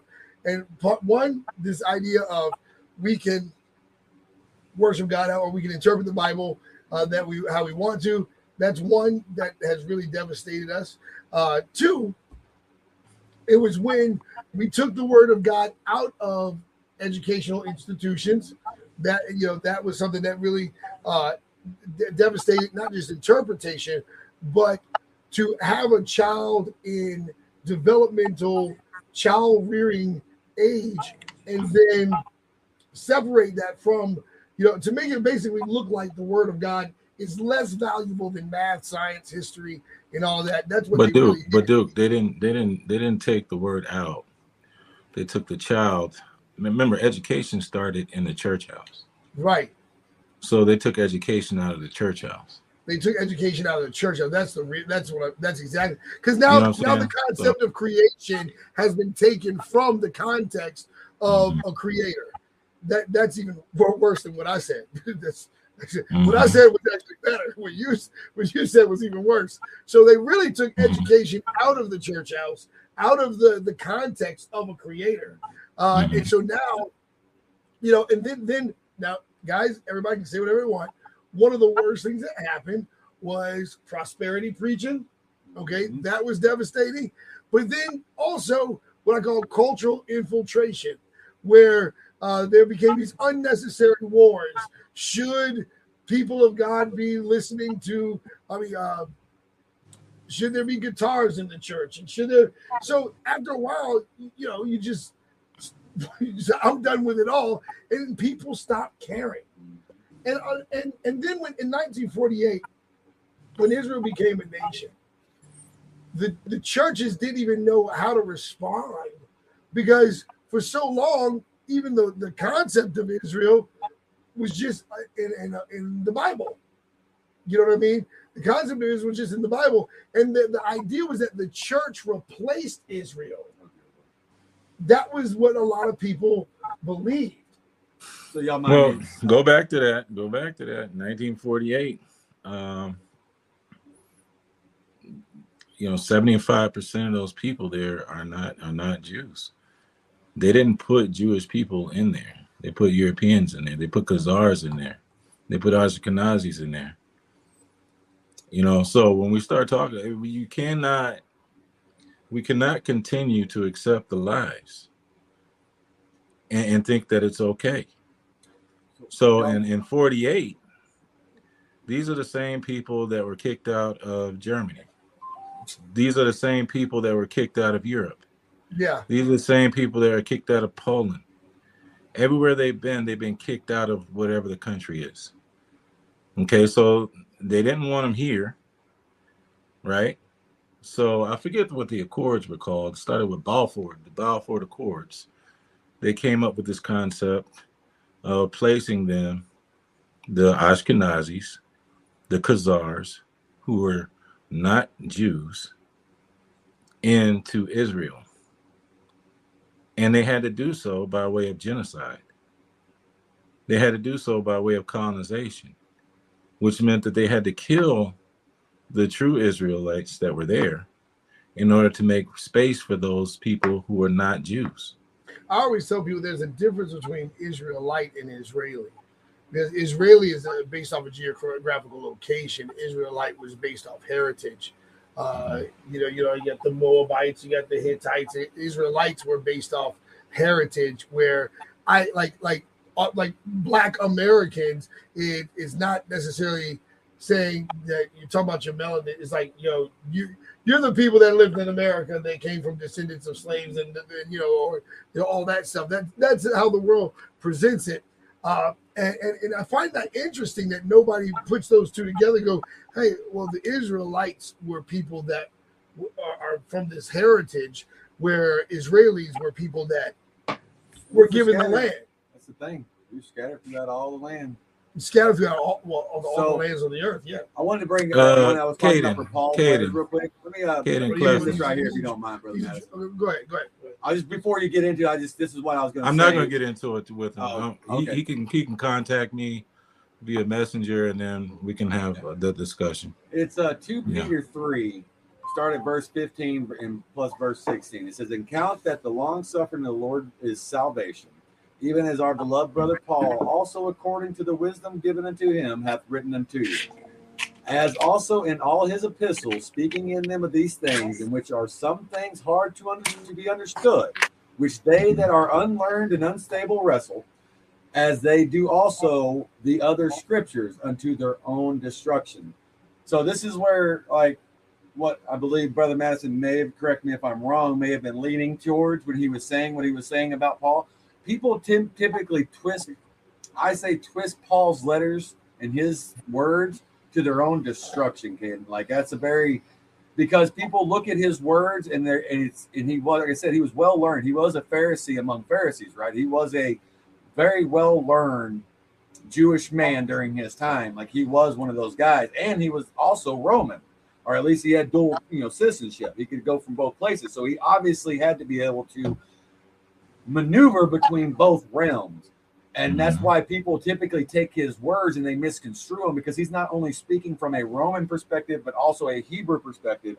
And when you start to tie those two together, unless you can see from both perspectives at the same time, you're only going to see from one side or the other, which ends up causing an issue. You're going to use up, because he was asking for, if anything, Paul was trying to get Hebrew people to have a patience for the development.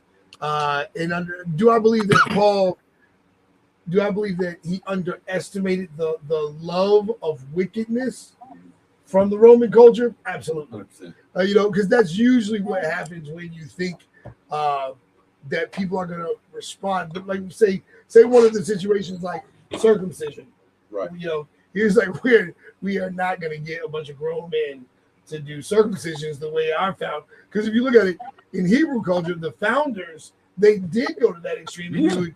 They grabbed the sharp rock and circumcised themselves, right? But all the other children after that, it was done at a young age, right? So so to go and say to the Gentiles, hey, we're not going to get these dudes. Snip. So the problem with that is when you're asking for patience from truth, if you're not careful, you can neglect. They abuse it. What do you call it? You can neglect the opportunity for compromise to come in, and compromise ultimately distorts things. Yeah. Well, it's you conform versus being transformed. Right. This is that whole, like, for me, it's like I'm blessed because why? My mother actually had me circumcised. And I want to say this. Sometimes the reason why I tell people all the time that a lot of people will see Madison as abrasive and they see you as abrasive. Oh, yeah. Is because when you look at how much damage evil causes, you are going to communicate to the intensity on that frequency. If you're not fearful, if you're a person of courage and brave, you will come out and say, this is the type of compromise that has caused us this problem. And I want to tell you guys something, is that for people who call themselves seeker of truth, a lot of times the reason why Christians get on my nerves is because they will sacrifice truth for peace. Instead of saying, let's have the conflict, let the truth play out, and I guarantee you we'll all get along on the other side. This is just it. It's one, it shouldn't really be a conflict. It should be a discussion, open debate, for lack of a better word. I know a lot of people hear debate and they're like, oh, that's an argument. No, it is okay. This is where I stand. This is what I see. And then the other person brings their opposition or their side to it. And then it's like, okay, we either agree or we disagree. And then if we disagree, then we just agree to disagree. And it's like understanding somebody's perspective does not mean you have to accept their perspective. Right. So watch this. We don't have to say, we cannot be controlled because we're people of truth. We cannot be controlled we can't be controlled or manipulated by other people's comfort zones. No. So if we're talking to a group of white people and we say, hey guys, we need you to understand why black people are going to have somewhat be reserved, not all, but some black people are going to be reserved about trusting white people because of slavery, because of not just slavery, because I know usually the argument is, well, all people witnessed slavery, but also because of constant denial of the pain and suffering, the rapes, the murder, also the constant corruption, the things that are stopping us from learning. We have seen how diabolical human oppression can be, and being that you guys did that is like, so then the white person, this is where unnecessary arguments instead of saying that's true. Mhm. It's like, oh, Just agree. because it's I like understand. Actually, just understand. just understand. Like I said, you don't have to agree with everyone. Just understand where they're coming from. You know there's pain behind their words. You know there's this offense that they have dealt with in their lives. So understand them. Oh, okay, of course. The link's up there, Katie. You absolutely can. So what I'm saying is that we can't be worried about offending people, because if we get controlled by everybody's offense, then there's certain things, then the truth gets held up. So it's like, so it's all, just because you're uncomfortable with a truth, right? Just because you're uncomfortable with the truth doesn't mean that the truth is not going to bring healing afterwards. Because that, you know, but what a lot of times the people of God have seen is, when we get to a point where we start, he's like, I'm running out of Dr. Pepper. But when we get to a point where we no longer can speak truth because it makes other people uncomfortable, it puts the people of God, God's gonna look at the people of God like, who told you to stop speaking it just because everybody didn't get it? This is where I find that premise of, okay, what is truth? The only truth that matters is God's word, is God's truth. Now that can also be defined in the aspect of, well, where does this all come from? Like, this is the reason why I don't mind reading the King James Version, because it did come from the Dead Sea Scrolls. And I know God's sovereignty has allowed things to transpire the way that they have transpired, because God has allowed it. He's ultimately in control of it all. So at the end of the day, say we're all wrong here. Guess what? God's the one in control. Well, I remember being infuriated, guys. I was told that what I had was the Bible, right? Mm-hmm. I was infuriated when I found out that apocrypha meant hidden. It didn't mean untrue. Mm-hmm. It just meant hidden. And, you know, like Madison was talking about the Book of Enoch, and I'm going like, okay, now I'm frustrated. The Book of Jubilees? Yeah, the Book of Jubilees. Because these are books that the Bible references in the Bible. Yeah. These are, so it's like, the Messiah quotes from it. Yeah. What's going on, Katie, man? What's going on, man? Long time, man. I haven't seen you in years, man. Yeah, man, you gotta forgive me. I got the kids in the background. Man, the last time I saw you, you didn't have any kids. You were breakdancing on top of the Coming Soon Jesus car. He was one of the, man, this guy was like one of the first box of Coming Soon Jesus shirts. You're like, yeah, man, you've been seeing my ups and downs and the whole crazy ride. You've been with me the whole time, man. He's like, Duke's on point. No, Duke is crazy. Duke's on point. Duke's, you seen it all, brother. That's crazy, man. It's good to see you. Yeah, what do you got for us, man? Well, I just wanted to, just say I'm loving the conversation. I love hearing other people's point of views about everything. I just love holding space for other people to be able to get their views across or whatever they believe in. And Mr. Downs, that I was asking you questions, it's never from a point of I gotcha. It's never from a point of with a secondary motive behind it. It's always with the heart of, okay, I've heard a few things that you've said, and I'm like, oh, I wonder what he actually thinks about this. I wonder what he thinks about this. I know where I stand on these things, but I would love to know where he stands on these things. And so, like, with a couple of questions and stuff about Paul and everything, and when you were talking, I was like, oh, I don't want to assume anything. So let me ask and not assume anything that you were saying. That's my heart where I was coming from. So the issue I have with Paul is that, everything he did was more confusing to the believers than it should have been. It caused a lot of people to kind of say, well, what he's saying is contradictory to what the Messiah is saying. Mm-hmm. For example, you talk about, I think it's Romans 7. Where it talks about, I think that's where it talks about where sin was nailed to the cross or something like that, or so on, and that the law basically is none and void. Mm-hmm.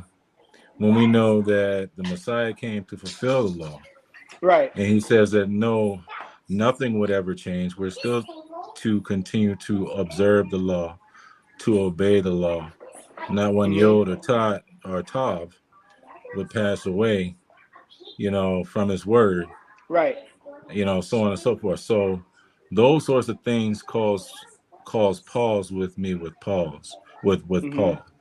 When you talk about when he saw the light, when he fell off the donkey, he did that. You're right. He was, I think it was you who said he was in a company of men. None of those were believers.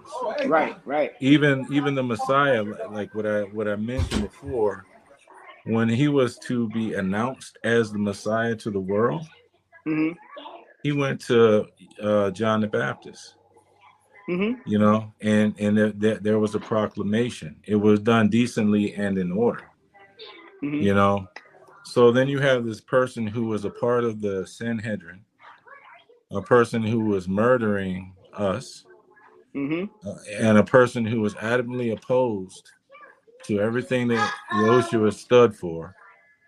All of a sudden, because even the disciples were extremely skeptical of him. Yeah. All the way through. Yeah. So my opinion is on that is I wouldn't thrust that on anyone. I got you. But what I'm saying is it's one that is shared among my people. I got you. We don't necessarily we don't vibe with Paul like that. You know what I mean? Okay. The other disciples, yes. Paul, not so much. He may be able to resonate with a lot of people, but with us, not so much. So I have just a quick question I have for you is like with dealing with Paul, is your main crux of why you don't believe Paul is it mainly his conversion story, or is it his the letters that he writes, affiliation, or is it a combination of both? It's a combination of both. It's okay. a combination of both. It's the way in which he makes it seem like the law is no longer valid. It's the way that he came about his conversion. It's all of that, so it causes pause for me. Okay, so about like his conversion, what I guess the question that I'm asking is, what would be the proper way to convert to what he later on becomes to believe, even though he was the one that was going around killing Christians, the whole 9 yards, the way. We'll just refer to it as the Absolutely. way. So the conversion in and of itself is fine.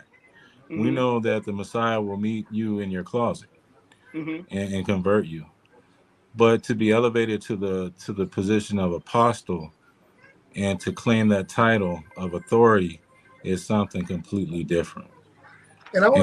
And that's the real issue, because when you go around and you're speaking with the self-appointed authority, that's always a problem. Go ahead.